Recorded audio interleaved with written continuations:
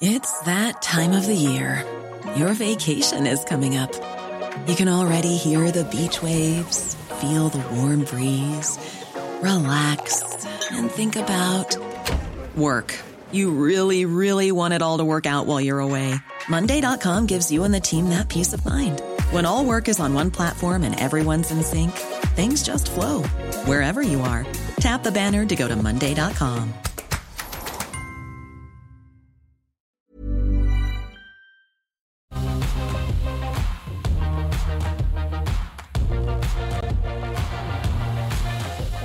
Hello, welcome back to AusBiz, Australia's only live streaming business and markets channel. Great to have your company between now and 1 p.m.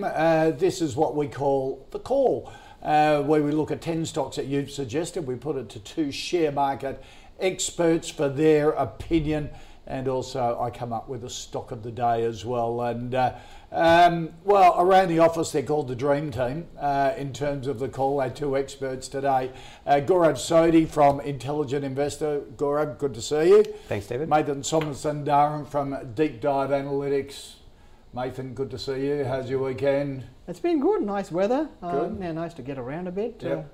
You know. Analysing all the post-earnings sort of figures coming out? Not really. I took the weekend off. We went to the beach, but the job never stops. I counted the number of small businesses using Tyro payments. Oh, yes. And in regional towns and beach towns, they're doing a nice little business over there. Yeah, nice. Lots of tourists over there, lots of transactions running through. So, yeah, the job never stops, David. Yeah. Doesn't matter. Work never stops. Nathan, you were telling us only a few weeks ago that made us laugh. You did a similar thing in supermarkets. You keep going and tracking everything. Yeah, everywhere I go, I look at how many people are there, which category, what they're looking at. You look at the cashiers, you look at the trends. I mean, you look at, if you go to supermarkets nowadays, most of the time there is no one doing checkout anymore. It's all, you know. So they're improving their model. They're getting better at it. Even the emails I get from Woolies tells me that they know too much about me. So things are improving in the retail space. The good ones are improving, and the bad ones are struggling, as it should be. Yep. Okay. Let's kick off with stock of the day. I thought we'd take a look at Xero today, the big small business accounting platform and basically financial management platform. As small businesses come back to life out of lockdown, there's growing evidence that revenue is trickling back into most of Australia's small business landscape. Evidence is showing that a return in customers is also showing a spike in rehiring as we all face this new normal together. We spoke here on AusBiz to Xero Chief Executive Trent Innes earlier, and let's have a look at what he had to say.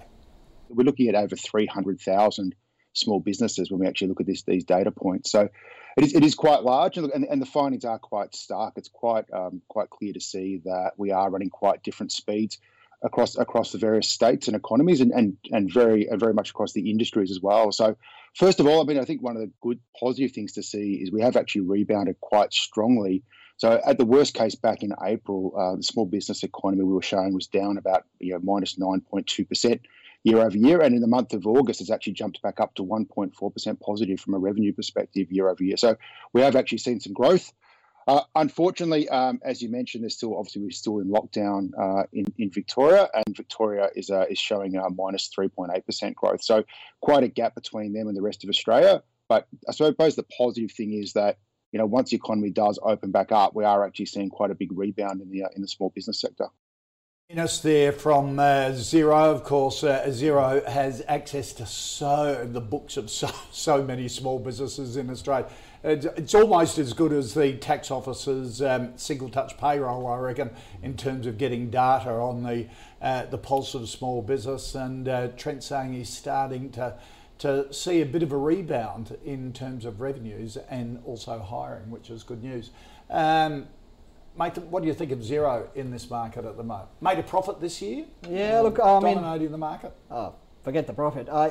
It's a great model. I have to say, I underestimate. Did you say forget the profit? Yeah, I know. I agree with that. Yeah, I think this is not about profit right now. It's about that could be the smartest thing he says all show. Write it down. Probably. It's a low benchmark. Look, I think it's I think we've spoken about this before. Yep. In my old shop, I remember accountants were buying the stock when it ran up to $50 in the original run, and then it collapsed. But in the original run, the important thing the accountants were saying was, this is so good, they'll do well, I don't care what the price is. And that just told me how good the product is. The whole growth story in the US, the dynamics of how you acquire clients, unlike in Australia and New Zealand, it's different. You have a very fragmented industry, so you have to kind of grab bit by bit. Yep. So I would have thought it would take longer. I was actually proven completely wrong. They've actually outperformed my expectations. Mind you, the market hasn't missed it. It's trading at wahoo multiples. Yep. It is probably the best performing growth stock in the last 2-3 years. It's proven itself to be pandemic free, almost benefiting from it. They are good at what they do, and they've proven that they can do it in multiple regions. So there is no doubts for me that they're good. Again, profit, this is a growth story, very early stage. Profit's a side issue. That's probably a problem. Might have to downgrade at some point. But look, I think it's a great model. It is priced too well. I'd expect it's going to come off a bit, and I would be a buyer there. Right. The big thing that you have to remember is this is probably one of the premium growth stocks. Growth stocks globally have outperformed value for about 3-4 years. It's a straight line. So a lot of people have benefited from being in growth stocks for the wrong reason, but they don't understand why. It's just a pure multiple expansion. It hasn't been anything to do with growth or earnings improvement. It's just been pure multiple expansion because they're so good. You know, as they say, the one-eyed man is king in the land of the blind. And growth stocks have done well. Now the trick is, what do you pay for it? I think right now, what the Fed said is important for stocks like this. The Fed said, we don't care if inflation goes up, we're not going to move up on rates. That doesn't matter. That's when Fed gets it wrong. The market will move because there's a 10-year yield outlook and a 10-year bond yield. So bond yields will start to rise as inflation improves. And inflation has been rising with falling US dollar. Yep. So as that plays out, most of these growth stocks will underperform. We are beginning to see that. So I think zero will come off. And when it does, I'd be a buyer here. I don't know what the low level is. My gut feel is, and I had a look at this before, if it gets somewhere between 70, 75, I start buying a bit at a time. Okay. That's how I would play. All right. Yeah, we've discussed this a lot over the years, and so I think this is a stock where our opinions largely converge. I completely agree that sometimes the market just gets overly focused on profit, and I don't say that to be flippant. It's just that profit is it's a discretionary item, right? It's an accounting anomaly, an accounting fiction, and there's a lot of discretion in what goes in and out of profit. And sometimes a company can choose to make a profit and it can choose not to. Yeah. And in Xero's case, the lack of profit, I would argue, is a discretionary decision. It's not an outcome of the business. Because they put it back into the business. Yeah, exactly. Yeah. Yeah. And it's curious, right? If you're BMW, sorry, if you're you can see where my head's at. If you're BHP and you build a new mine, you invest all this money up front, and that the capital expenditure gets capitalized. It gets put on the balance sheet. But if you're a services business, or often a software business, and you spend a lot of money on growth, that money gets taken off the P&L, the income statement, and so it compresses your profit. So you know, I just think sometimes we can be overly focused on the bottom line when the bottom line doesn't always matter. And also the important thing, it's a New Zealand tech. Yes. We did this exercise. If you had a portfolio of New Zealand, forget about tech, just New Zealand businesses listed on the ASX, you would smash the index and beat most fund managers in Australia. Wow. Yeah. And we don't like to praise New Zealanders. We just take it. You just claim us out. Exactly right. Should have cut that part out, actually. They become Australasian. Yeah, exactly. This is the benchmark for Australian growth stocks. I think it's extraordinary. It's one of the few businesses that's managed to morph from a software to a platform. Yep. Originally, it was the original SaaS business. This was the company that got us working on SaaS in the first place.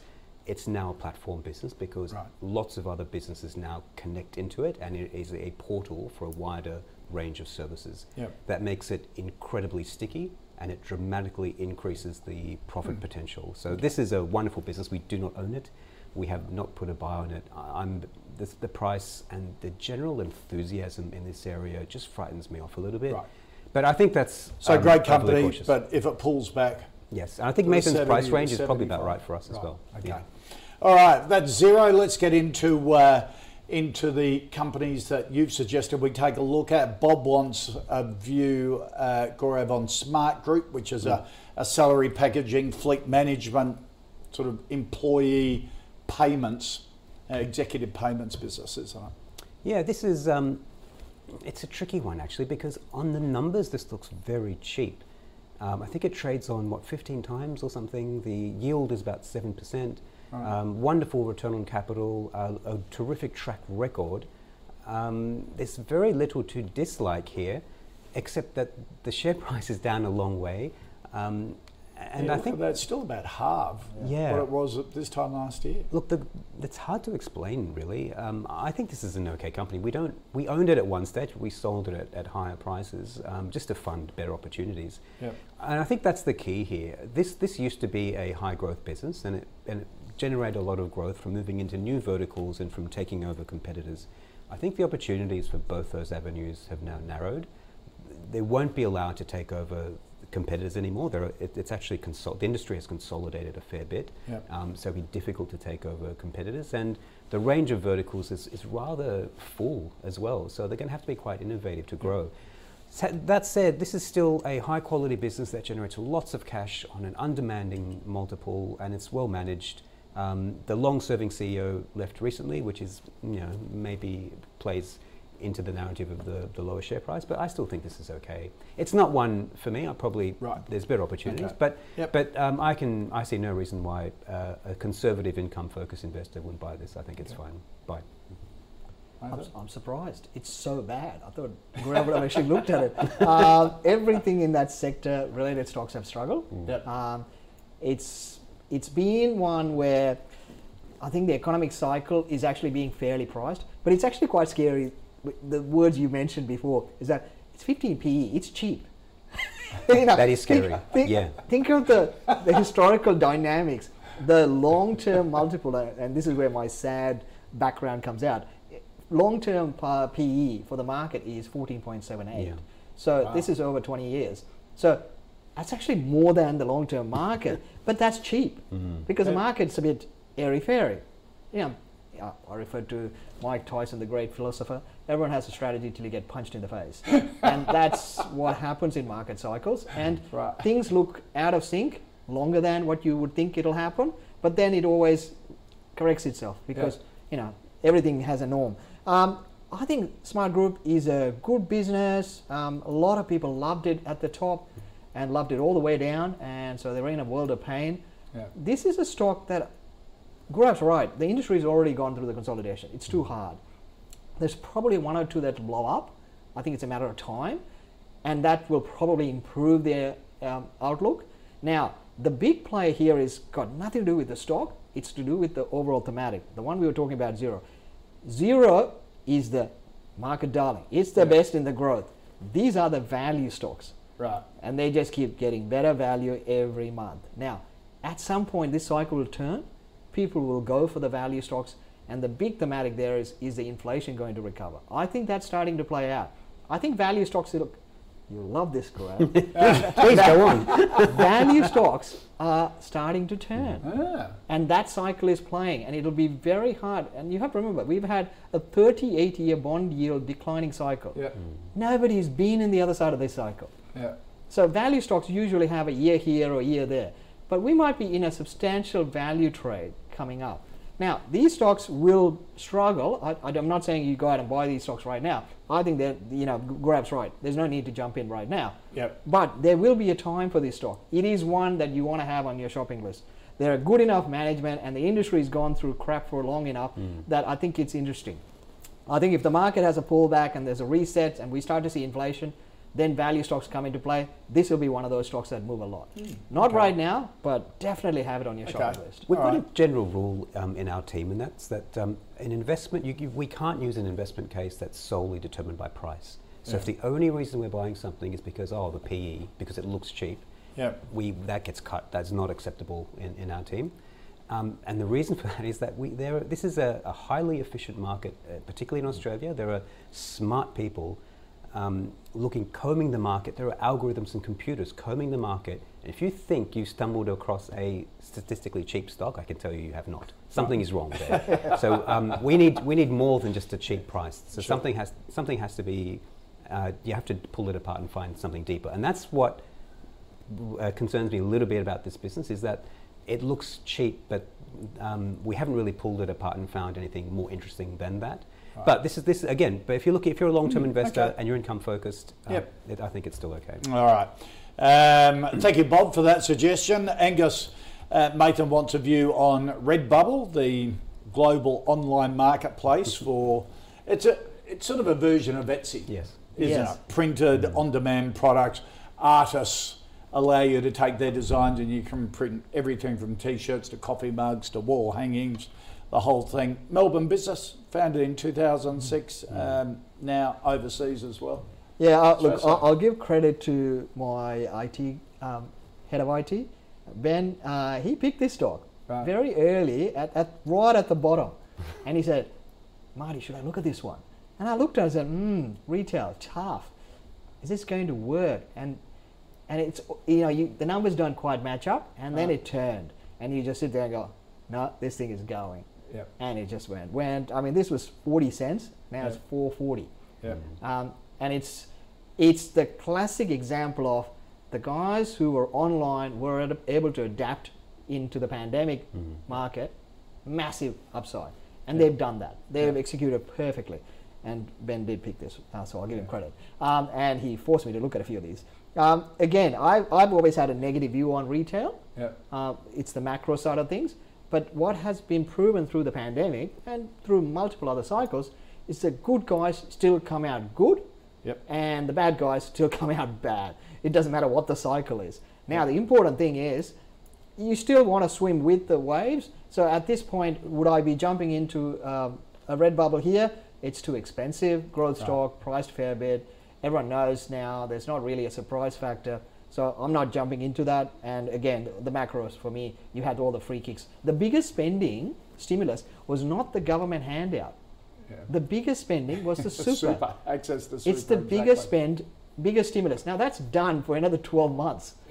I mean, God forbid the mess that we're going to be looking forward to, because all these people have taken so much money out of their super, and when they retire, there'll be a massive haul. But in the short term, you're not going to get another boost like that. No. And the government is cutting their handout in the job seeker job. So you'd basically be saying sell Redbubble if you're in it. Look, I would be taking profit. It's a growth stock. It's priced well. Macro is negative for retail. Look, you've done well. Okay. You're here to make money, not to be right. Yep.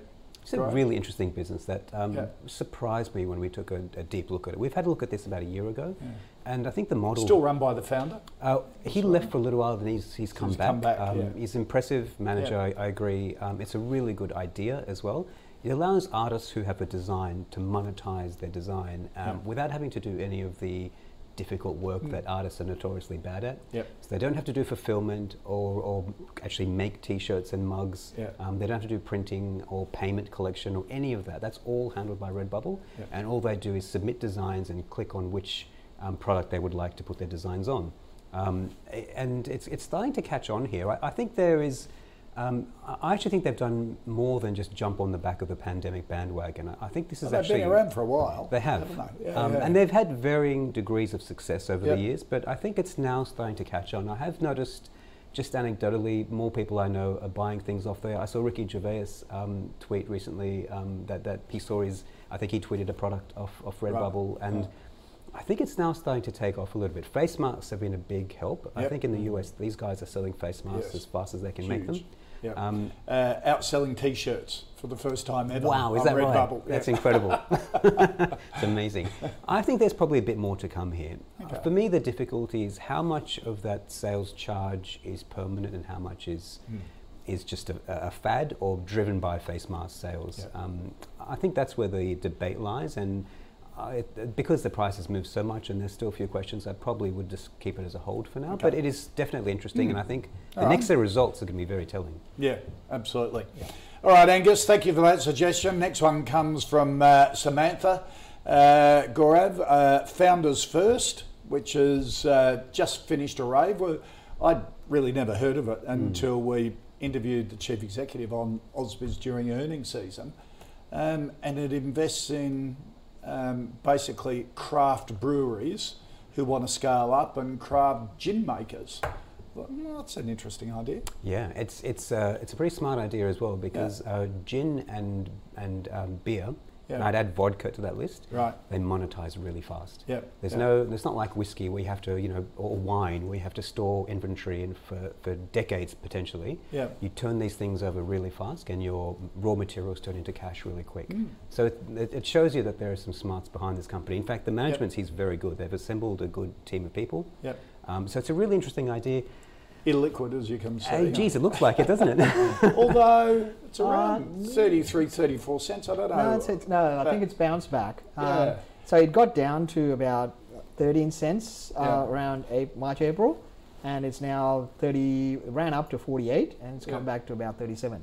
Yeah, and they've just finished. It's been suspended for a week while they filled this raise, apparently, and just come back now. They remind me a little bit of Pinnacle. We own Pinnacle in our portfolio, and Pinnacle picks fund managers, gives them distribution support, marketing support, and a little bit of funding support.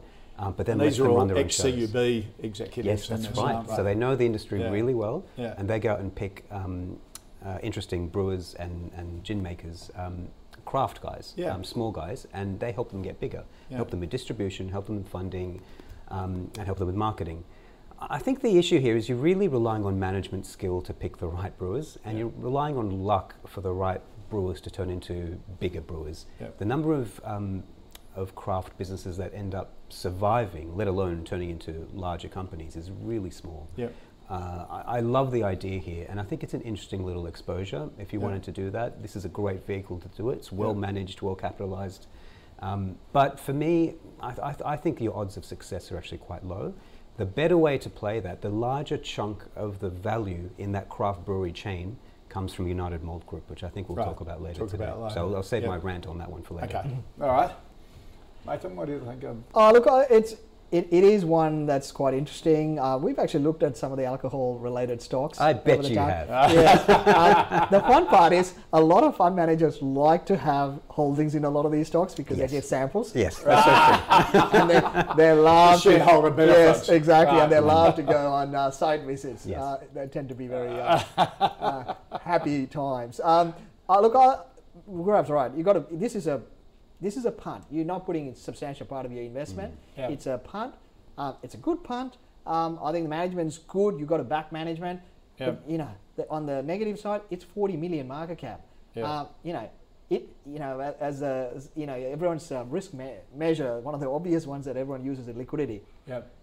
Liquidity in these things can disappear like that in a bad market. So you've got to be there going, okay, if it goes bad, it could move hard on the downside. I'm willing to take that risk. If you're not, then don't be in this stock. I think it's one of those ones where you put a small percentage and have a look. My view overall is I think the market's too toppy. It's going to come off. And when it comes off, these small micro caps tend to get hit more. They're high beta play. That will give you a cheap way to get in. And that's probably a time to put a bit of money in it if you're a fan of the sector and then ride it. But look, it'll be high risk. But it's definitely a sector that a lot of people look at. And I think, as Gaurav said, there hasn't been too many winners. It's been very choppy, so you've got to be able to ride that. They've got a lot of cash after this raise, I suppose. It's a smart thing to do. If you're going to raise, if you haven't raised in the last month, what are you doing? Yeah, exactly. All right, Joseph Mater wants a view on Shaver Shop, which had a stellar result, didn't it? COVID. Despite everyone growing beards and not having haircuts, doing it themselves, I suppose, as a result. Yeah, this is one, I have to say, one of the guys, Sebastian at Blue Ocean, picked this quite early. Geez, your staff are better stock pickers than you. I know. I've learnt now where you get all your ideas, and you got to talk to, and they all call you Marty. Look, I'll give credit to where it's due. Seb picked this pretty early. He told me, I said, it can't be. I mean, this thing sells stuff that you can get at Kmart, you can get at whatever. This can't be doing well. And no, they did. And it actually was doing their online play actually started before the pandemic. Yeah. The pandemic just added to the performance. It was like a sort of booster. supercharged it, Exactly. yeah. But they, I've got to give management credit. It looked like an industry that should be challenged, but they weren't. They've actually evolved quite well, quite quickly, and they filled into that gap. And when the pandemic hit, they just got boost out of it. I actually think they're okay. I think they're one where most of us thought it wouldn't be much, but they've managed it really well. So I'll give credit to management. And I think there is and it's also people have got used to that. Yep. It's funny what you can get used to. And I It's remember educated us into Exactly. buying online, and whoever had used a QR code before now. Now you do it at a restaurant Exactly. to order your food now. And the thing is, it's people that I didn't think would cook are cooking. People who I didn't think would do, so cut their own hair or cutting their own hair. They're used to it. They like it. They actually enjoy doing that. People who hated working from home actually enjoy working from home. So there is a lot of things that I think are being forced upon. I think I was reading somewhere where 5 years of change has been forced within 5 months. Yeah. And we were way behind on a lot of these things compared to US and Europe, Yep. and we've caught up quite quickly. So I think a lot of these trends will last, and I think this is one of those winners. I'm not chasing it here because I think overall retail has done well, and some of these guys who've done well have been priced for that. I think there's a pullback here. I'd probably wait for it to come back to somewhere probably around 60 cents. That's where I would be looking at. But look, I think this is a good business. I'll give credit. I was wrong originally, but their numbers started to turn probably mid to early 19. So it was well ahead of the pandemic. They proved themselves before that, and it's picked up well. All right. Yeah, I don't know about you, David, but I've never had so many haircuts as when I started to lose my hair. Yeah. I thought that'd be the one benefit. Exactly. Okay, let's not have to get haircuts anymore, but No. you got to keep it short. Yep, exactly right. Yeah. Look, these guys, Nathan's right, these guys are very good retailers, and they surprised us. We looked at this when the business IPO'd, and I was quite stunned by the metrics. And I initially thought they were massaged by PE, and so we left it for a little while, and in fact, the metrics have held up quite well. This generates the highest amount of revenue per square metre of any retailer in Australia. Wow. Even more than JB Hi-Fi. I believe they're the Wow. numbers, yep, even more than JB Hi-Fi, which I was never have picked that if you'd asked me blind. It's just a hole in the wall. Yeah. And they just And shove that's the so much secret. stuff in And there. that's the secret. Yeah. The rental costs are tiny. There's one person working there. Labour costs are tiny. Yeah. Turnover's really high. These are good ingredients of retailing, and they've mastered them pretty well. The store network, I think there won't be too many new stores, but the online business is actually quite impressive, and it's growing nicely. The same question pops up with this one, pops up with lots of other pandemic beneficiaries. How much of that increase in revenue is going to last? I mean, people who bought hair clippers and shavers, are they going to come back? I think that's the question. They usually last a while, don't they? They do. So I would probably leave this as a hold. I think Nathan's price guide is about right. I think that's an interesting place to buy, around the 60 cent mark. But this is, put it on your list as one of the good retailers. It belongs there. Yeah, that's good. They isn't it? deserve it. But you're right. The PE, I forgot to mention that the PE, putting it back on the market, always scares you. Yes. You always think, is this a Dick Smith? Right. And we've been there. So you kind of always worry, and private equity gives you, they don't give you freebies. So you always worry about that. But, it's amazing how well they've This done. wasn't a private equity. No, rescue, they had a I think decent there was chunk a- in there. I think there was a Decent- PE there's backer. decent chunk Oh, in right, there. okay. Oh, well, that does scare you too. Yeah. And they sold out, so they usually go, Yeah, it's like when all the private equity guys are now circling Maya again, and you go, God, I remember the last time we all got conned on that. Yeah. Jamie wants a view, Gaurav, on Vulcan Energy Resources, copper and zinc, exploration and mining business. Most of the assets in Norway, which is interesting. That may have been the case. I know this business mostly as a lithium business. They may have other assets as well. I haven't looked at it closely, but the big chunk of the assets now sit in Germany, where they control a large lithium resource. Right. And you might think, well, there's lots of lithium businesses all over the world. There's some very good ones in Australia. Why would you even look at this? Their point of differentiation is they're looking at producing lithium with geothermal technology rather than traditional mining methods. Right. And to me, this just reeks of a story stock. And they've managed to combine lots of buzzwords and lots of stories and combine them into a very impressive narrative, I must say. Of all the mining stocks I've looked at, this has a very well executed story. Right. And I don't mean that as a compliment. Right. Yeah.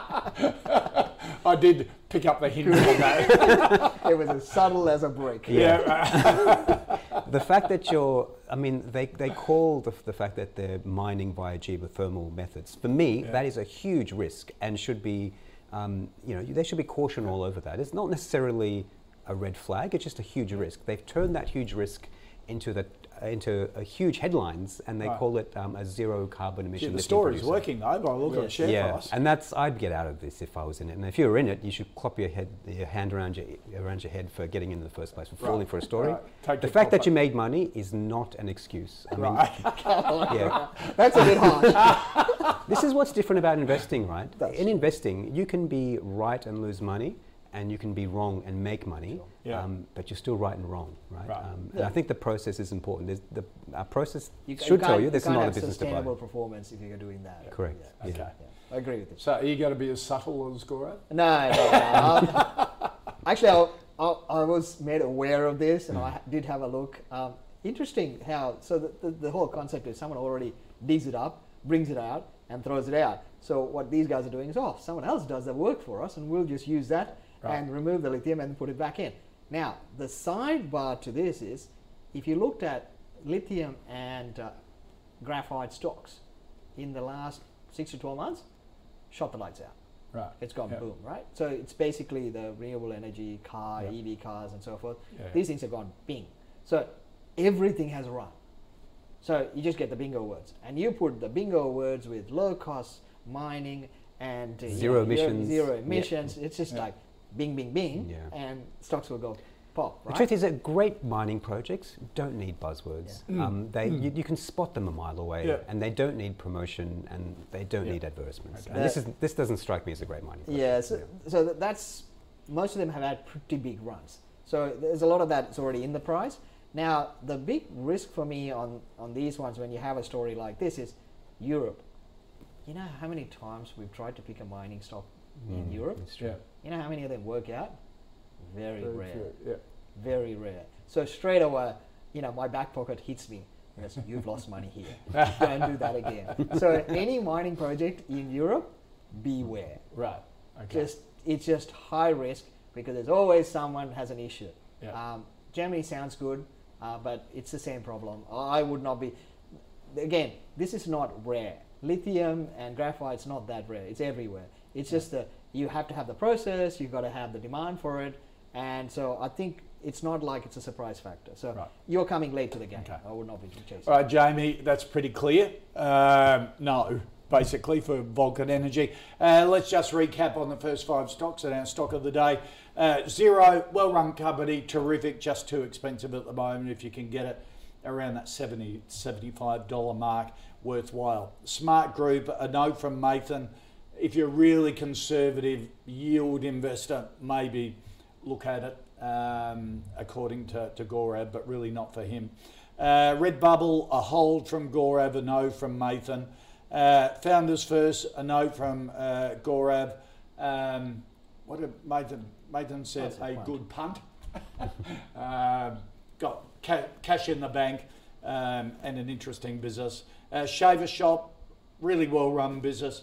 If you can get it around that 60-cent mark, it's probably good value according to Mathan, a hold from Gaurav. And Vulcan Energy, if you're in it in the first place, give yourself a good uppercut. After that, sell and take the profit according to Gaurav. So not so subtle, that last one. All right, here on the call, we have our own portfolio. We've been tracking since the 1st of July. Any stocks that get 2 thumbs up as a buy from both our experts go into the portfolio. If it comes back again and the experts say no, it goes out. Now, 0 has been in the portfolio. It now goes out. And why? Because the dynamics have changed, the price has gone up, and that's why we follow the call, because investing is always about keeping up to date with the stocks and understanding where they are. Let's check how the portfolio's been going. For the week, it's down 0.5%. For the last month, it's up almost 3% since the 1st of July, up around 8.5%. Companies that recently have been included by our panels, Santos, Goodman Group, Big Tin Can was an interesting one on Friday, Shopping Centres Australasia Property Group and Polynovo have been added. And if you want to check all of the stocks in the calls portfolio, head to ausbiz.co/portfolio and we'll check it each day. Now, coming up this afternoon on the Pulse, Mark Montford from Prosperity. He'll take us through the ETF movers and shakers from August, when total funds under management smashed through $70 billion in ETFs. Mark is on at 1 p.m. here on Ausbiz, so big afternoon ahead. Let's get into the next 5 stocks, and Nathan Hendry wants a view on RPM Global, which is the consulting, training and software business, basically in that mining industry, isn't it? Oh, it's going to be painful. It is one where Gaurav absolutely bashed me about for years. Okay, look at this, look at this. I think it was, what, 30 cents, was it, Nathan? Yeah, somewhere, not 30. Just but roughly. It was, about 50, I think, 50. 40, It was running between 40 and 50. Right. And yes, and he was bang on. It was going from, becoming a pseudo tech, and then they started to get to reoccurring revenues, and it's taken off ever since.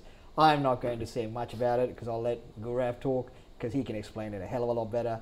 But this has been one he's been right, and it's been at the right place at the right time, and they've done what they said. And I think the execution is early in this stage. Okay. There you go. Yes, you ate that humble pie really well. Yeah, the fact you said he was right. I'm just making a time code. Yeah. Look at that, so we can keep replaying that every so often. Head to He Redbubble. was right. Let's make a T-shirt out of it. Yeah, that's right. Exactly. The he was right T-shirt. I love it. What do you? It's over $1 now. Yeah, it's over $1. I still think that's fine. Our favourite kind of investments are ones that look awful when you spend 5 minutes on them, but look wonderful when you spend 5 hours on them. Right. And that's very much the case here. If all you did was take a cursory glance at this, if all you did was just invest by the numbers, you would close the book and put it away. Yeah. And that's the beauty of it, is that so many people miss this. RPM used to be a consultancy business, and it's probably better known as being a consultancy business, mostly to the coal sector, and it used to have a small software business. During the mining downturn a couple of years ago, they got a new chief executive, Richard Matthews, with some software experience, who's built a couple of software businesses in the past.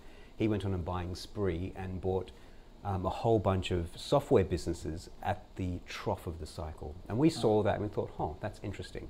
And he didn't just buy them and sort of bolt them on. They're trying to build a integrated suite of software. So every time the miner drills down, there's a sensor on the drilling equipment that sends information back to head office. That information then gets put into the financial model. It helps pay the accounts. The software tells you where to drill, how much to drill. It models the scheduling, tells you how fast to run your movers. I mean, every part of the mining operation can be covered now from RPM software. And it's basically a SaaS business. It is absolutely a SaaS business. Wow. And the client list is impressive. So you look at the growth on this and you think, well, it's only growing at 1 or 2%. Why does it trade on such enormous multiples? And it's because they used to sell software upfront and collect upfront revenues in a license model, and now they're collecting monthly revenues, which obviously makes it look slower. That to me is just a numbers game. The long-term value that's being built here is substantial. They're increasing their subscription rates really quickly. They're increasing their product range really fast. Most of the software has now been built out. They spent about $150 million building out their software suite. And I think you'll see now CapEx starting to fall dramatically. And with the recurring revenue component growing so fast, you'll start seeing free cash flow building up really quickly. I still think this is okay from here. This is one of the largest positions we own in our funds, and I expect it's worth probably around $2 a share at least. Okay. And I still think it's interesting at this price. So, are you following his advice? Yeah. If you do a goes in the calls portfolio, it's all. Oh, look, Oh. I'd say I would say it's a buy, yes. You can only be, pushing back for so long when Yeah, it's all right. He's beating you down. All right. Speaking of tech businesses, Gaurav, do you have the same view on Bravura? Shanana wants a view on that. It's a management administration platform for funds management. Well, now it's my turn to eat the humble pie. Having made a lot of money out of RPM, we lost a ton on a competitor of Bravura called GBST. Right. It's still. I think there's a plaque hanging somewhere in our office with a commemoration of that stock. It was a disaster. We got everything wrong about it. And Bravura is a lookalike competitor. Bravura makes software for the wealth management and super industries. It's a really bespoke, complex piece of software that very large corporates need, and they charge by the seat. And the way we got fooled the first time round, we saw lots of growth coming into GBST, and we thought, look, this looks great. We know enterprise software is really sticky. The margins get better as you grow.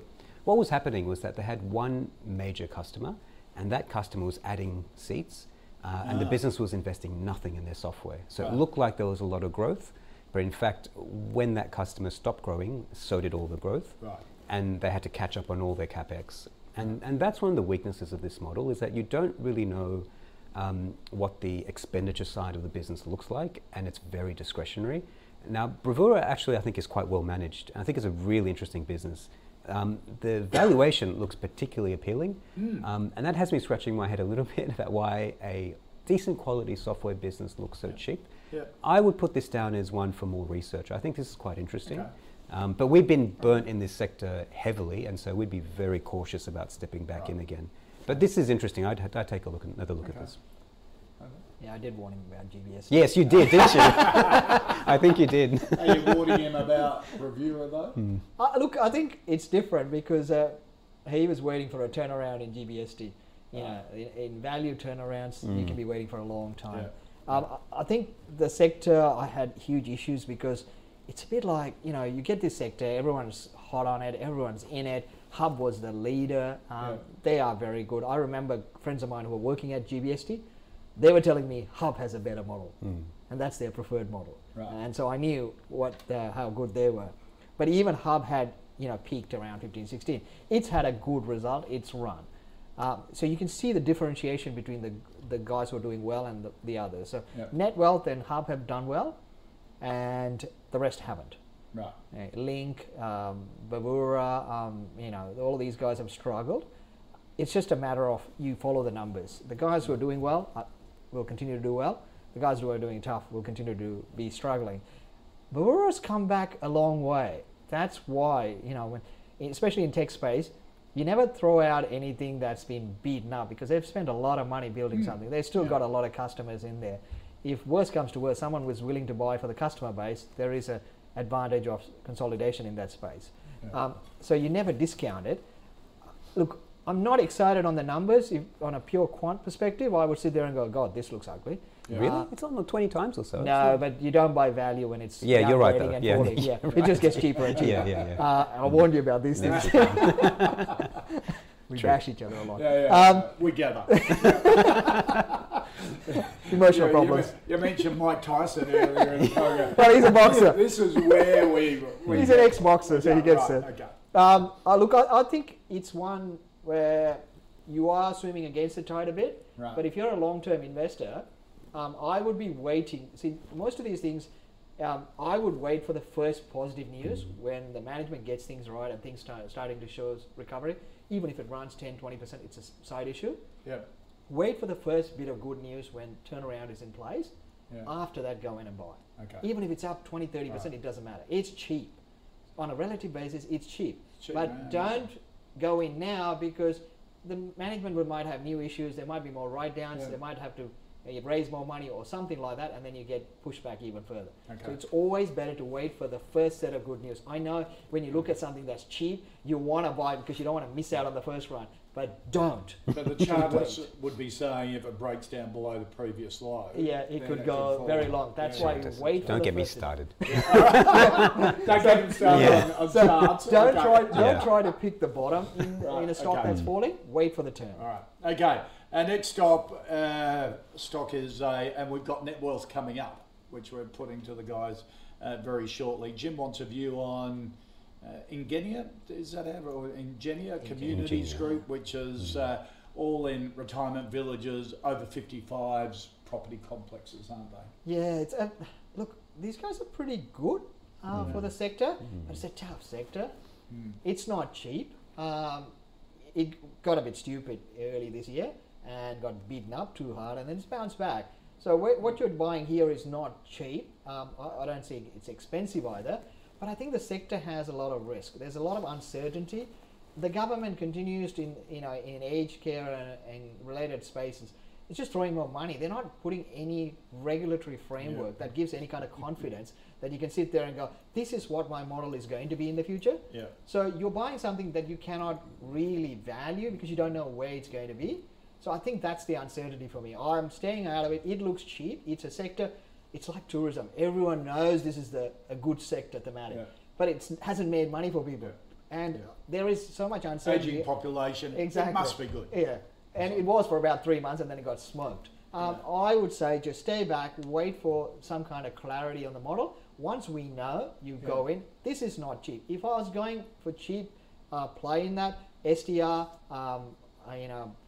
RGS and JHC, I know the codes. This is how sad my database is. I can run databases in my head. I do. But those are cheap. Right. There is a lot of uncertainty. That's telling you where it is. That is where your beta is going to be.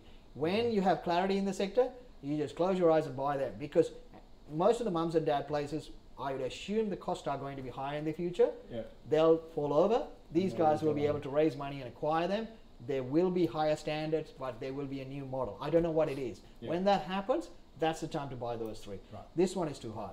Yeah, beware of thematics. This is one of my pet peeves. Themes are very easy to point out, but they only tell you about the demand. They tell you nothing about profit. And profit is not determined by the number of customers you have, it's determined by your competitors. Yeah. Your competitor will determine how much profit you can make. And that's why we always look for moats, because moats keep out competitors. Yeah. And this is probably an example of a business or an industry with not huge moats. There's been a huge amount of supply. Very few people in the industry have made decent profit. These guys are actually pretty good operators. Right. They're close to the best in the industry, but I have great fears about this industry post-COVID. I mean, there have been huge question marks raised. The regulators are going to come in like a ton of bricks. I think they are. And just think of it on a personal level. Would you put your parents into one of these centres now, knowing what we know? I think there could be serious demand problems as well. I would just stay clear for now of these. Okay. All right. Luke Gaurav wants a view on net wealth, getting back into online platforms in the financial and superannuation market. Nathan says one of the leaders. Yep. Probably the leader. Yep. And they've scaled beautifully. So these guys actually have a very good economic model.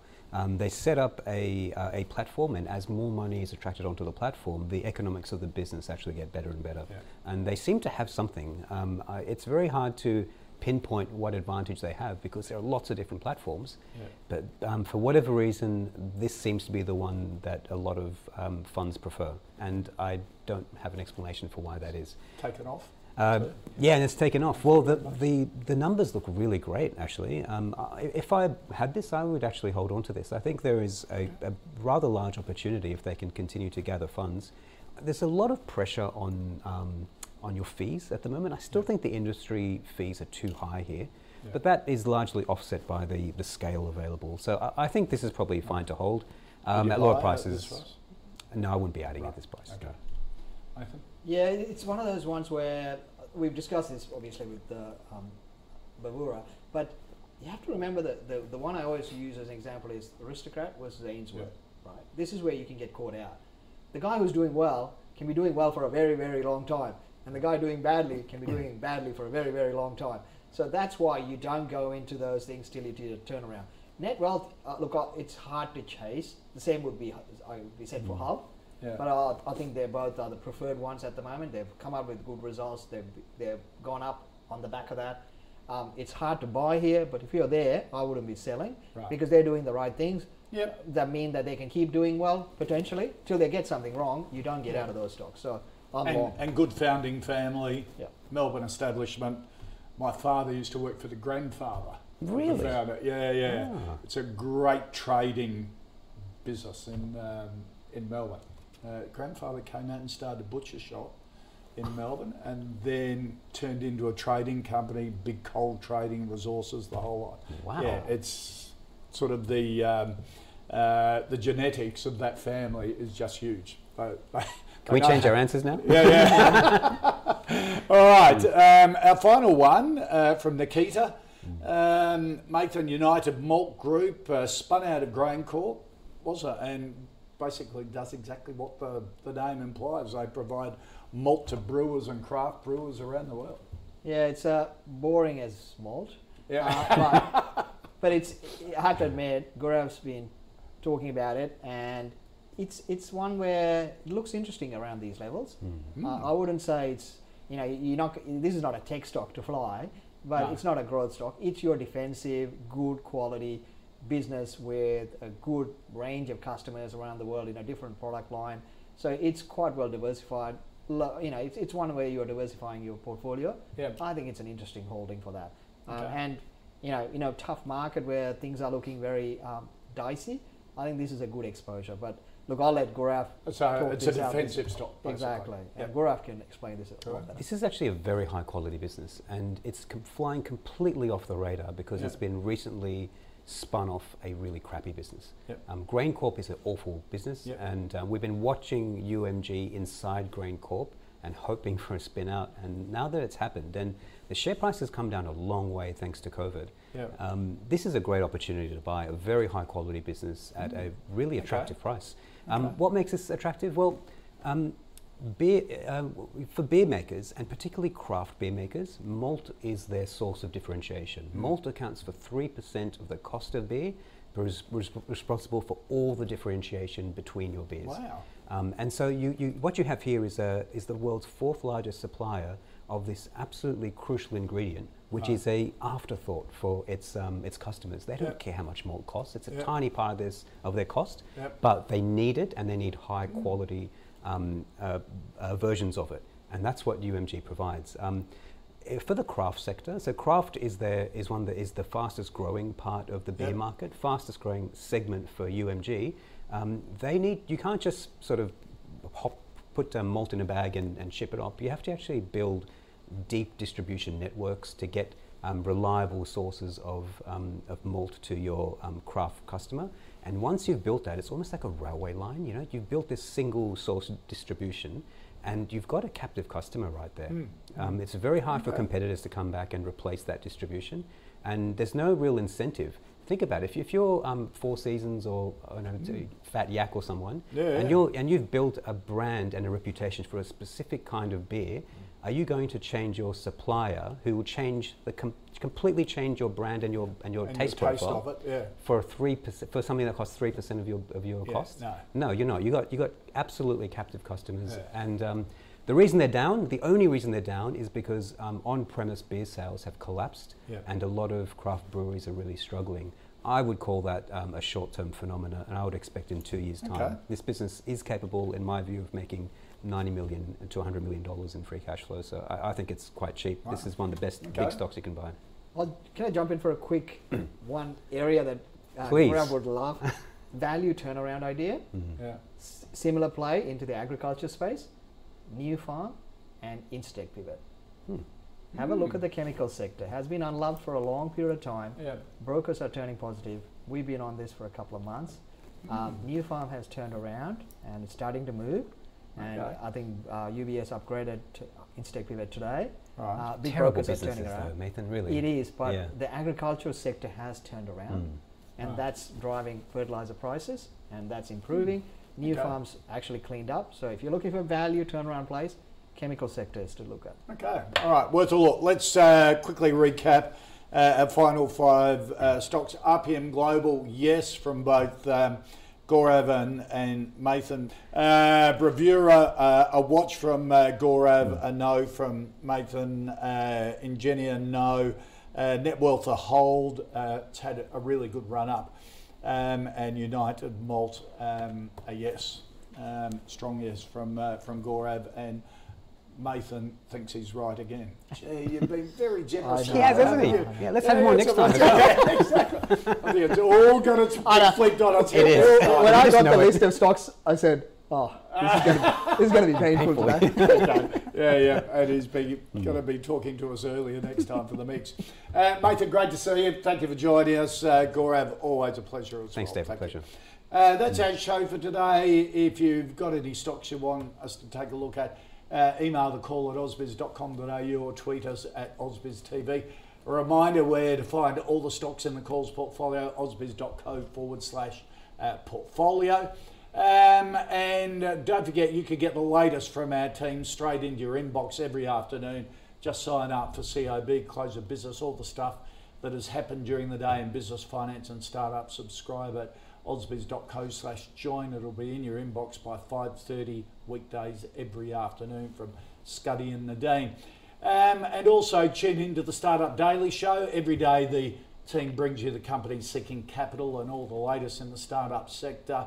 Jan Kapsulicki from Carbon Click, whose platform empowers businesses to tackle climate change by making carbon offset simple, will be joining us to run through that platform, and they're raising money at the moment. That's Startup Daily between 2 and 3 p.m. every afternoon. And on a quick programming note as well, Flight Centre and Hello World Travel are joining forces to apply pressure for border lockdowns to be eased. We'll get all the details when we speak to Graham Turner from Flight Centre and also Andrew Burns from Hello World on the Pulse. That's from 3 p.m. this afternoon. As you can see, a lot more Ausbiz ahead of us. Stick around.